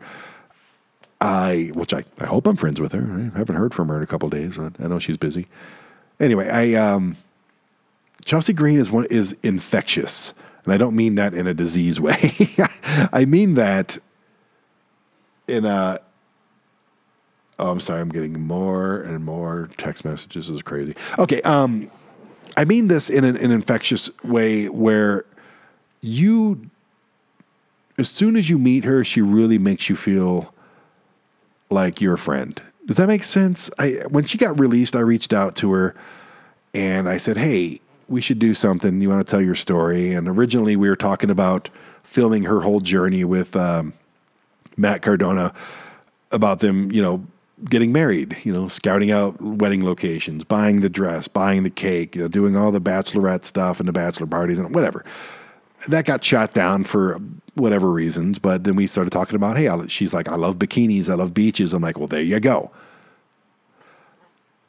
But through that whole process, we just became friends. And she's the kind of person that I like I said, I think we did. At least I believe so. She may hate my guts. I have no idea, but she's just one of those people that's like, you just want to do nice things for her. Like if I'm, in Philadelphia and I'm at a place with food, I reached out to like 5 people and she was on that list. Hey, can I bring you something to eat? She's very infectious, just a great human, and of course she's beautiful and everybody knows that. But outside of that, the reason I'd even mention it is because, again, she would look amazing on a poster. You can sell Chelsea Green merchandise, and I'm sure she does well with that. She's very good in the ring. I don't think her whole WWE run was just littered with, injuries and just bad booking, and she didn't really get that opportunity to really shine in the ring until she got released. And now, here's the thing with Chelsea Green. Like, people always really shit on the diva era of WWE. She would have fit into that perfectly. But the problem with the diva era is a lot of those girls really weren't that great. At least they weren't allowed to be great on TV with, the 2-minute matches and the bad booking. Some of them could absolutely go. But Chelsea not only would have fit in because of just how she looks and how she keeps herself in amazing shape and of course she would have fit into that, the model era, but she can also go in the ring. Like, I was at Impact in Las Vegas watching their show, and I'm just going, she's hanging in there with dudes that, and she's better than these guys. And she's just a freaking machine in the ring. And on the Ring of Honor pay-per-view, she's jumping off the top rope to the outside, just doing all these different. She's good. Dare I say great. Should never admit to that, I imagine. But I've been a wrestling fan since, like I said, I was 5 years old. I know a damn good. You know what makes somebody really good or come across as being really good? It's confidence. If you could do all the moves in the world, you could do all this flippy, floppy bullshit that, and then not sell it and kick out at one after taking a, brain buster from the top of a cage. You can do that all you want. But if you don't do it with confidence, then it just looks stupid. Chelsea's out there and she's confident from the minute her music starts playing to the minute she's backstage. And you could tell. Whether she is in her own mind, I don't know. But she's portraying confidence, and that's all you really got to do. And I'm just blown away by her. I can't wait to start filming this show with her. I think it'll be not only just a lot of fun for our viewers, but a lot of fun for me. Just exploring beach culture and exploring these new things with her and just showcasing who she is as a person. That's what Asy TV, that's what I offer people. I like to tell people stories and explore their passions and hobbies and stuff like that. And I think she'll be great for Asy TV. I'm really, really hoping that, in springtime, when things heat up, we start heating up and see where it leads. I'm excited to work with her. And if I brought back Asylum Wrestling, damn right, I'm giving her a blank check. Okay. Here's a couple names. Actually, three names that I met. Actually, let's do 5 names that I met in Ring of Honor when I was doing the women's tournament. I've already mentioned Willow, but Mandy Leon. She's with the Allure, with Angelina Love, whatever. But Mandy Leon, am I saying that right? Is it Leon, whatever. That girl, again, checks all the boxes that you need from an in-ring competitor, but also checks boxes backstage, doing a lot of the social media stuff. And she does a lot for Ring of Honor. And I was kind of blown away by her because her tag team name, the Allure, is very, very apt. She's alluring, like just her whole package, the way her ring gear, the entrance gear with the big, crown thing or whatever, the cape. And I was just like, wow, like this is the it factor is definitely covered. Mandy Leon is she has every bit of it. And then with all her work backstage, like what a great, what a great addition she would be to any roster. She just works nonstop. Like I literally, like some people you could just walk up to and be like, hey, do you got a second? Can I talk to you and film me, ask you a couple questions? And they're like, yeah, let's do this. She's like, oh, I really want to, but I got to do this real quick, and I got to do my social media thing, and I got to go live, and I got to do a live stream. And I'm like, geez, she's the hardest working person on this roster, just about. So it took forever to nab her and be like, hey, I need to ask you a couple questions. Like, oh, okay, let's do this. And then she was great and just a sweetheart to begin with. And I was blown away by Mandy Leon. And if I was bringing back Asylum Wrestling, yes.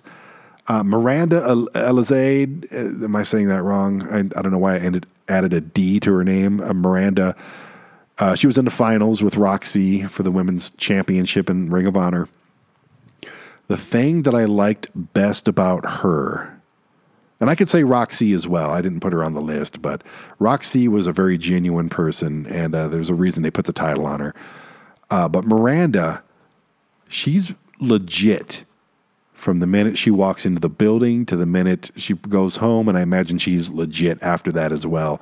You believed everything that came out of her mouth.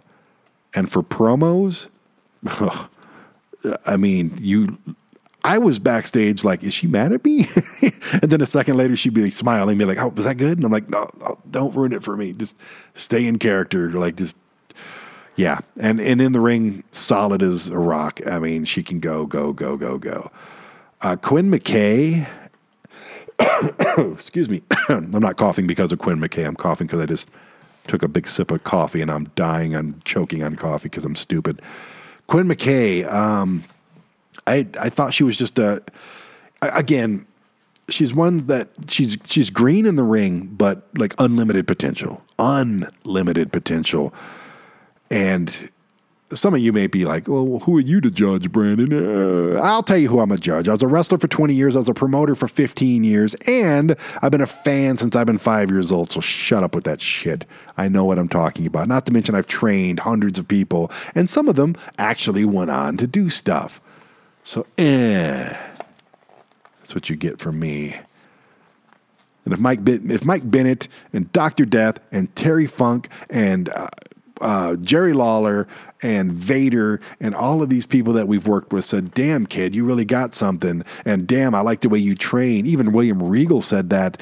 Then those are the opinions that I tend to listen to. Anybody else is usually just either jealous, non-talented, or don't matter. Why am I going negative with this? Like Quinn could be listening right now being like, dude, I thought you were going to say something nice about me. And then you just went off on this freaking rant on everybody.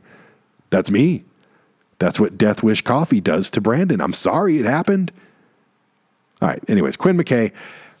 I didn't know she was wrestling before I went to Ring of Honor and saw that she was in the tournament. I had no idea. I thought she was just the voice of Ring of Honor. She is fantastic as in that role. She is commentary. She can do it. Backstage interviews, she can do it. Hosting a show through segments, she can do it. And then I come to find out in the ring, she can go. And she looks amazing. And what I mean by that is she looks like a wrestler. She's stocky. Yeah, she's small. Who gives a shit? It's 2021. Who gives a shit? She's small, but she's compact. She's tight and just bulky and she looks like she can beat your ass. And there's cuteness aside. Of course you need the cuteness. You need the attractive. Her and, am I allowed to say her fiance, whatever? Dak Draper, who I've known as Sam Udell forever. I'm just dropping all kinds of like kayfabe killing things. I'm sorry. They're both beautiful people and they look great on a poster and great on a commercial. Like you got people like that on your commercial. People are going to be like, okay, these guys are legit. They got some freaking superstars and they are both superstars. And I'll talk about him later. But she is she's got that Rey Mysterio underdog appeal. She's got that, what is it? She's like a Rocky Balboa type of appeal where you're really cheering for her because she's not supposed to win, but she does. And when she loses, you feel really sad. You're like, oh, okay, poor girl. She can connect with an audience, and that's what you have to do. That's what this is all about. This is psychology. This is beyond psychology. Psychologists couldn't be good professional wrestlers, no matter what shape they were in, because they're not at this level. A good professional wrestler is the best psychologist in the world.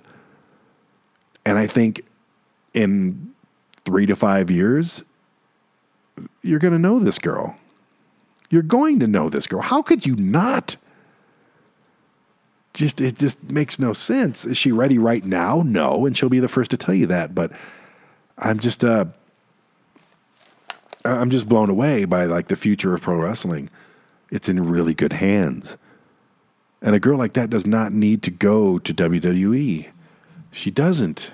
And that's the cool thing about wrestling now is nobody needs to go there anymore. Sure, it's a great paycheck, but William Regal said it best in the little thing that he's told all of us. Excuse me, I'm still choking on coffee. Like, when you come to WWE, that's where your wrestling career dies, and then you become an entertainer, and then you become a hired hand. You're not a pro wrestler anymore. You're playing a part in a movie. And that's just who they are. You can shit on it if you want to. It doesn't matter. You don't have to freaking sign the paper. But someone like Quinn McKay can go to, like, Ring of Honor's perfect place to learn. Are you kidding me? I'm hoping it comes back, and I'm hoping she's at the forefront of it. Anyway, the Hex. There's a tag team, the NWA Women's Tag Team Champions, the Hex, Allison Kay, Marty Bell. I have a weird feeling that Allison Kay and I would be really good friends if we had that opportunity. We're both from Detroit. We both have this sinister, dark blue humor. And I don't know why. I just feel like I click with her. And she does not probably even know my name. And I'm not saying I have a crush. It's not that at all. I'm just saying I could be friends with her. I want to be friends. I want to hang out with Allison Kay.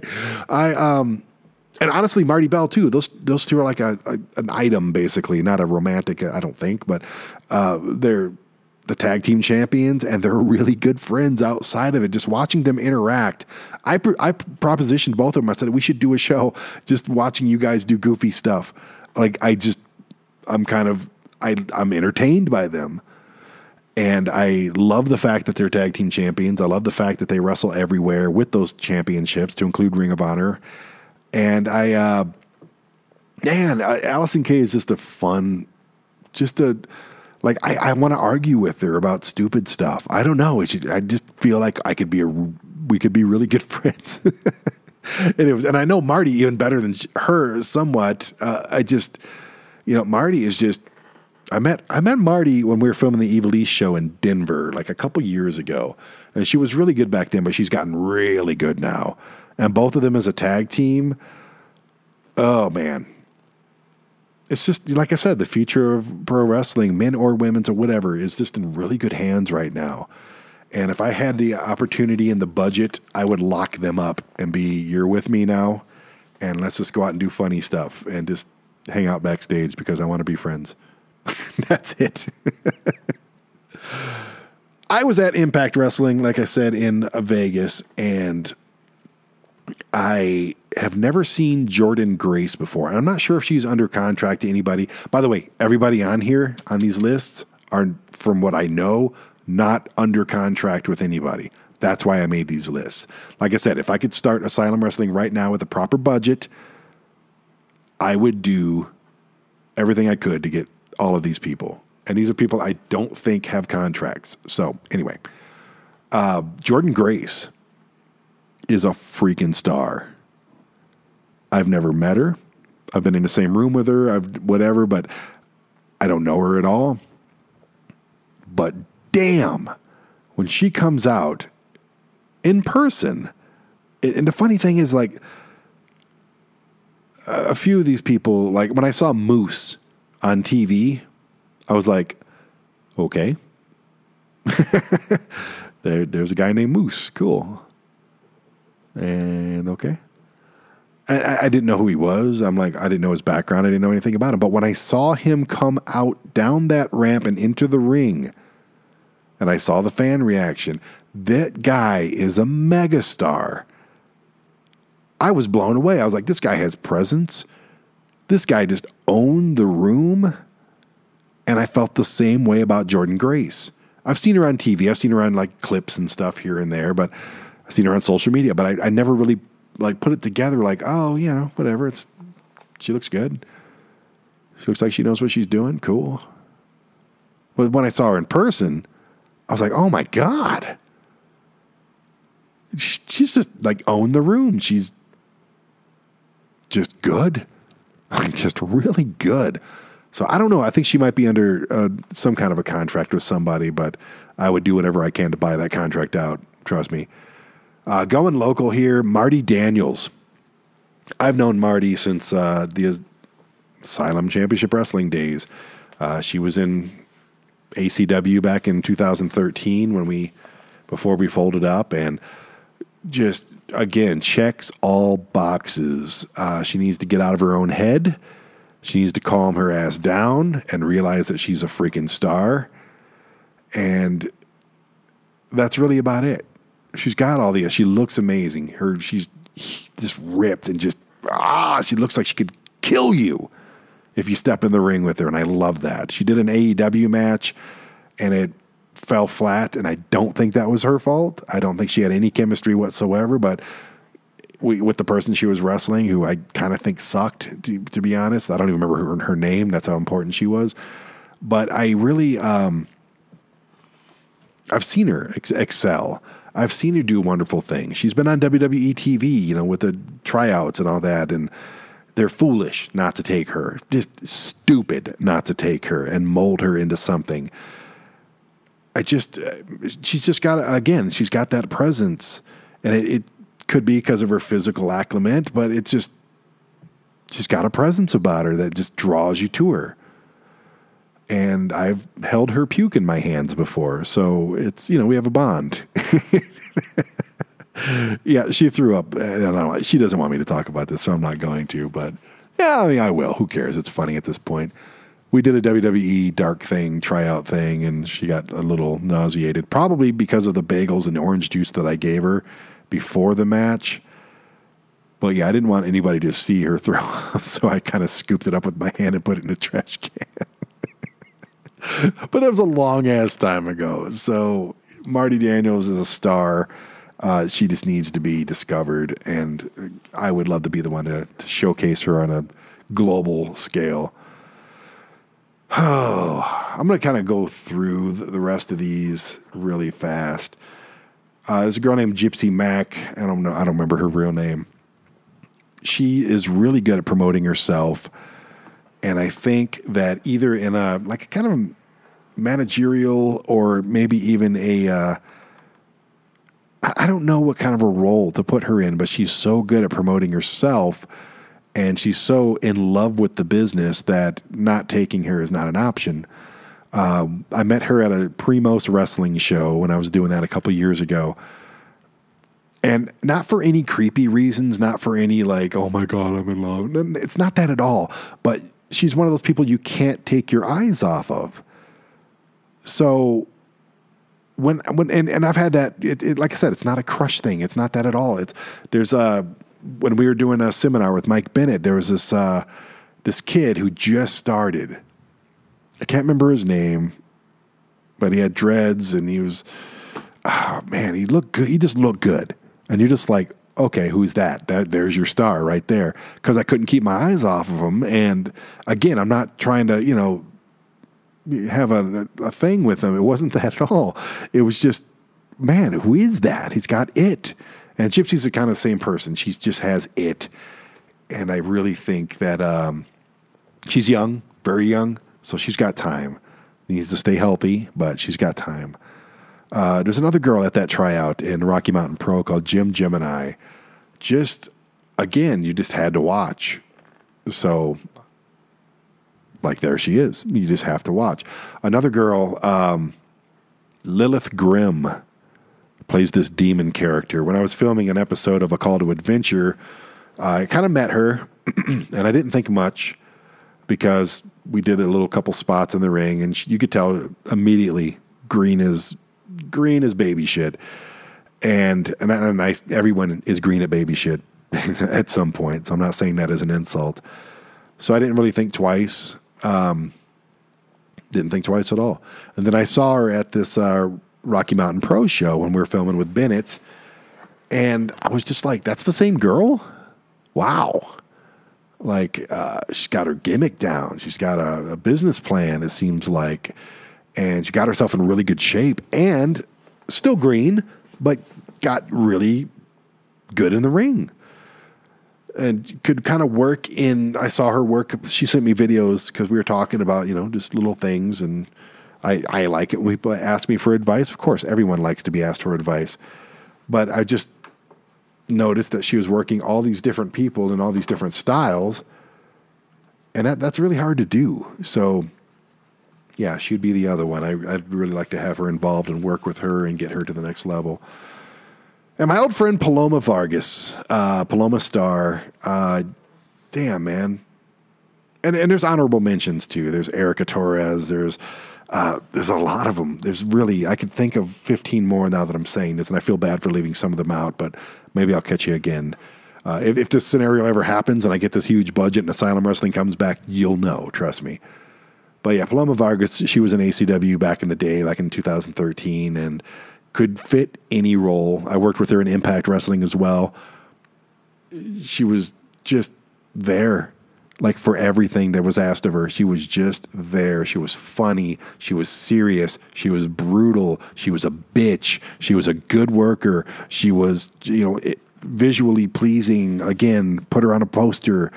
I just checked all the boxes.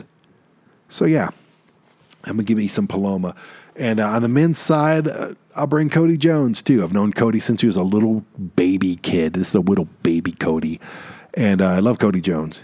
And we have inside jokes. If you got inside jokes with people, then you definitely want them on board, because I'd just like to have him there. He deserves some kind of break, man. It's been like, it's weird that a kid that used to jump around where I started training at in 2000, like this kid would just jump around and annoy people, him and his sister Carrie.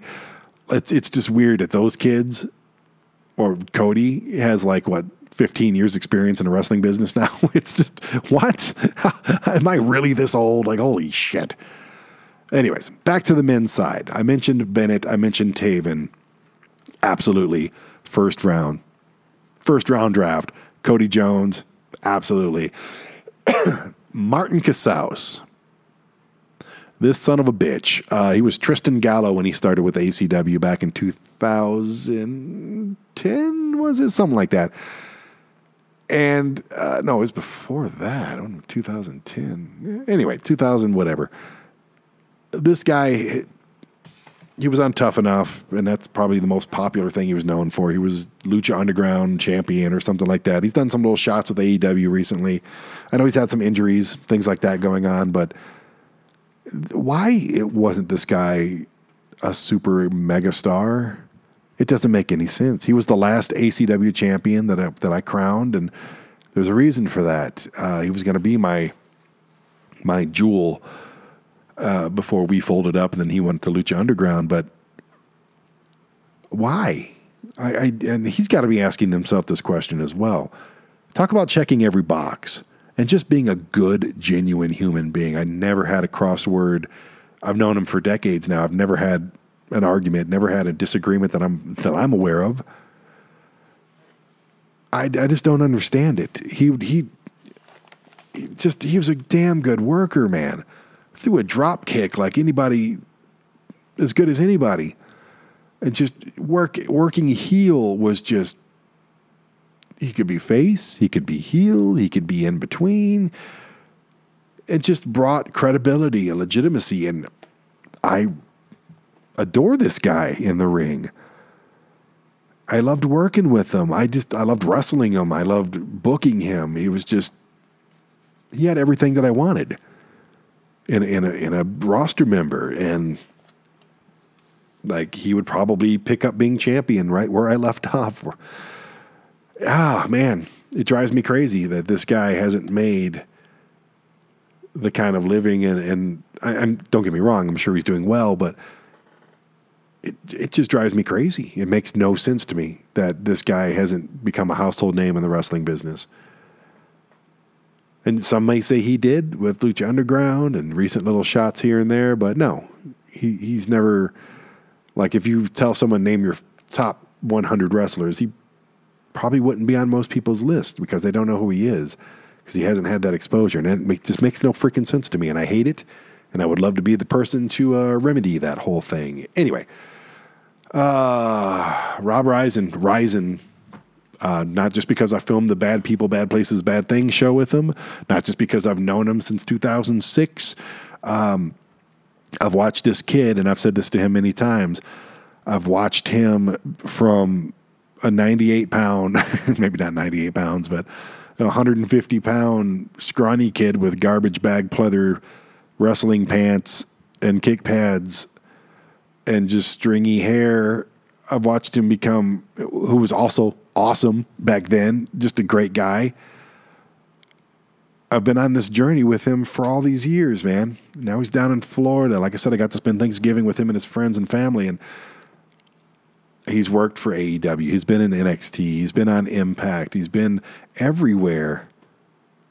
And again, no one has put a piece of paper in front of this guy and said, hey, we want you full time. No. Why?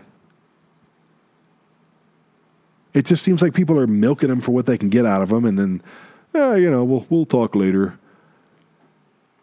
It just makes no damn sense to me, man. These are good people. These are damn good people that are damn good workers that can bring money by selling tickets and merchandise, and you're just sitting there going, oh, just keep him around.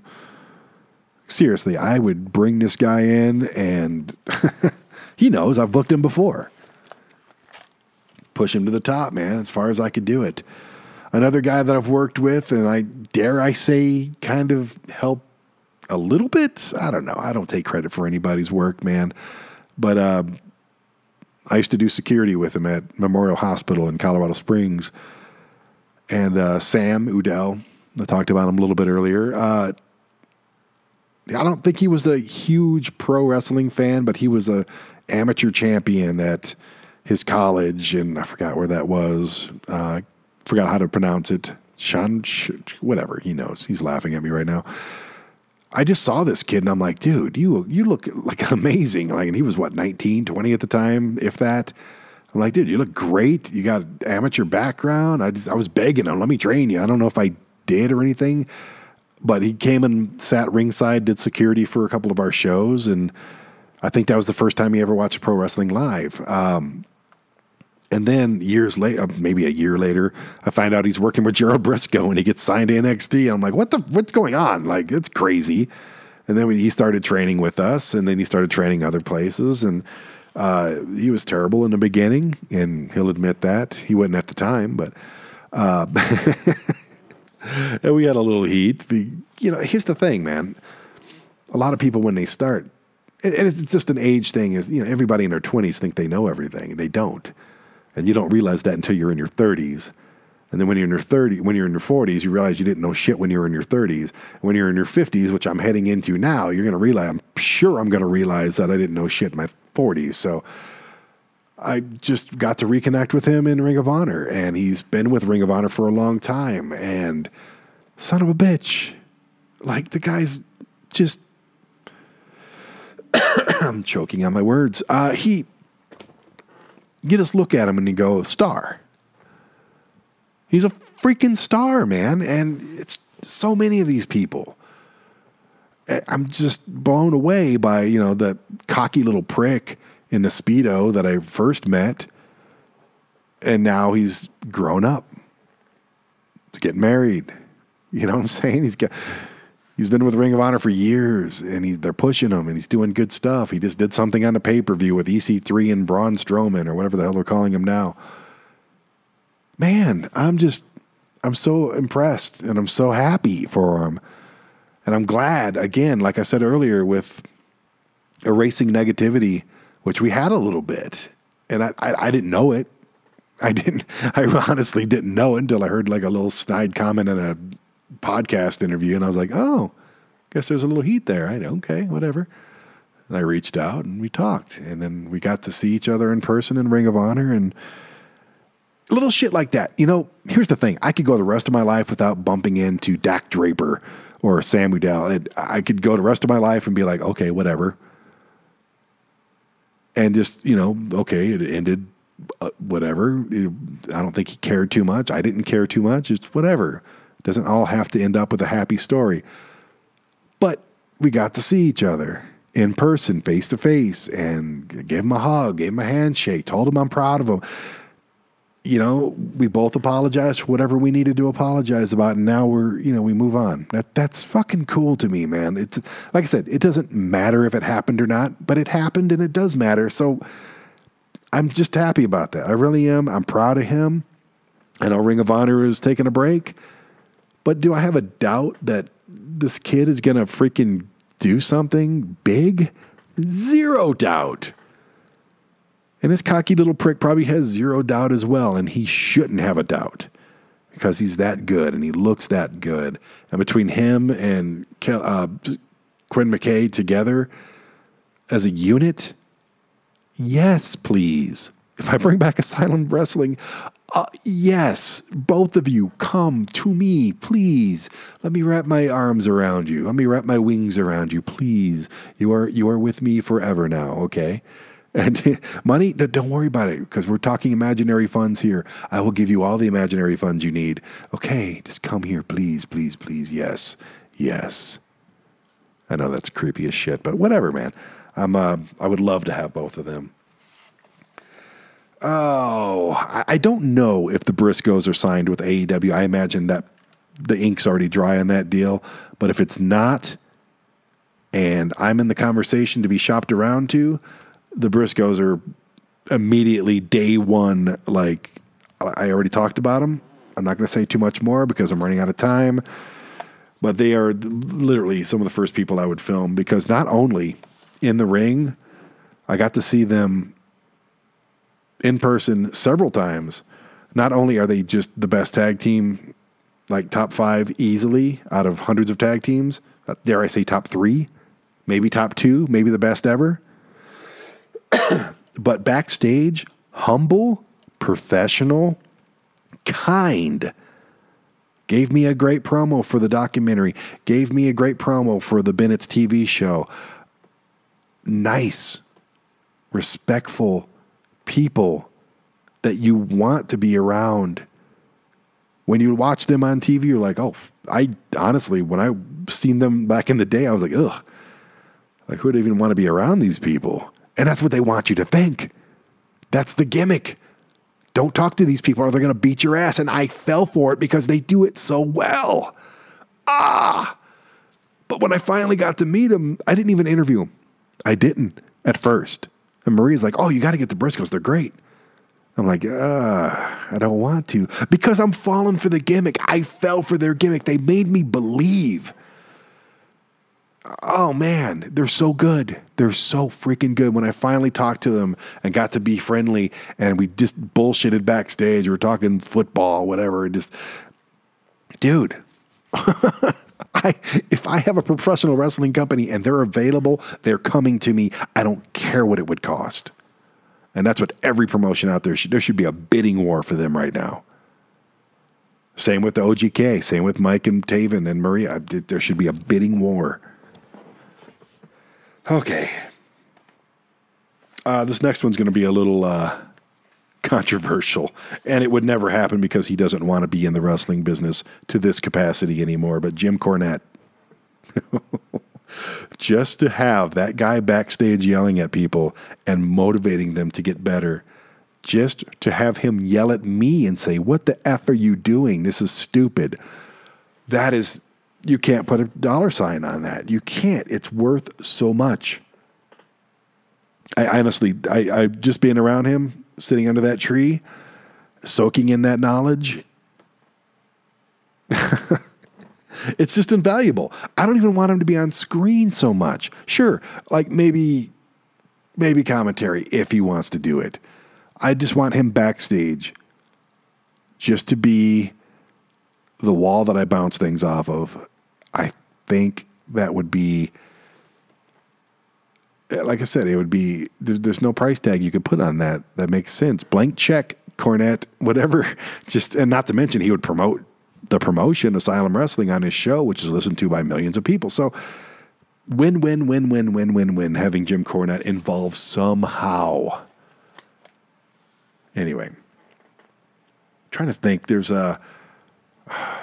like obviously guys like Jonathan Gresham, of course. I know he's going on doing New Japan stuff, but you know, that's kind of a given. I'm trying to think of a couple names like Drake Maverick, Karrion Kross, Killer Cross, whatever, with Scarlett. Of course, I would reach out to them who knows what they've got going on right now. A guy that you may not expect me to, because I hated Hit Row. I thought that was the worst shit. And I don't want to see anybody lose their jobs. I wish they could have just changed gimmicks and kept those people. But Top Dollar, the big guy, the host of the whole Hidden Treasures A&E WWE show, I don't know why they just released everybody. I don't know what goes on backstage. Like maybe they're hard to work with. Who knows? But that guy had something. Great talker, good image. I liked him. I just hated the Hit Row gimmick because I hate rap music and I hate being forced to listen to rap music. So there's that. But I really liked him and I thought he would be great. Some local guys I'm going to throw out there. Jason Knoll. I've worked with him for years and years and years and years. Just a reliable hand and a great guy to have around. Curtis Cole, he's in Rocky Mountain Pro. Something about that guy, he's got that it factor as well that I really enjoy. I'd really enjoy working with him. Good guy, too. Got to talk to him in Vegas recently. Brandon Morris, another guy that I just always kind of been around. He worked for me a little bit. But damn, dude, he's got something there, man, and he works so hard. You can tell he loves it. Bill Gray just looks like a monster. Got to work with him in his early stages. Got to wrestle him. Just nothing but potential. I mean, you can put him on a poster. Looks great. Let me think. I'm just kind of pulling shit out of my ass. Derek Stone. God, he's got to be older than me. I think I might be older than him still, but been around forever.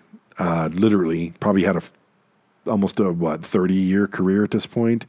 Still looks great. Still has an undeniable presence and gimmick. I loved working with him in ACW. We did this whole kind of Chuck Norris thing, and he was just a manly man, and he just brings a grizzled, there's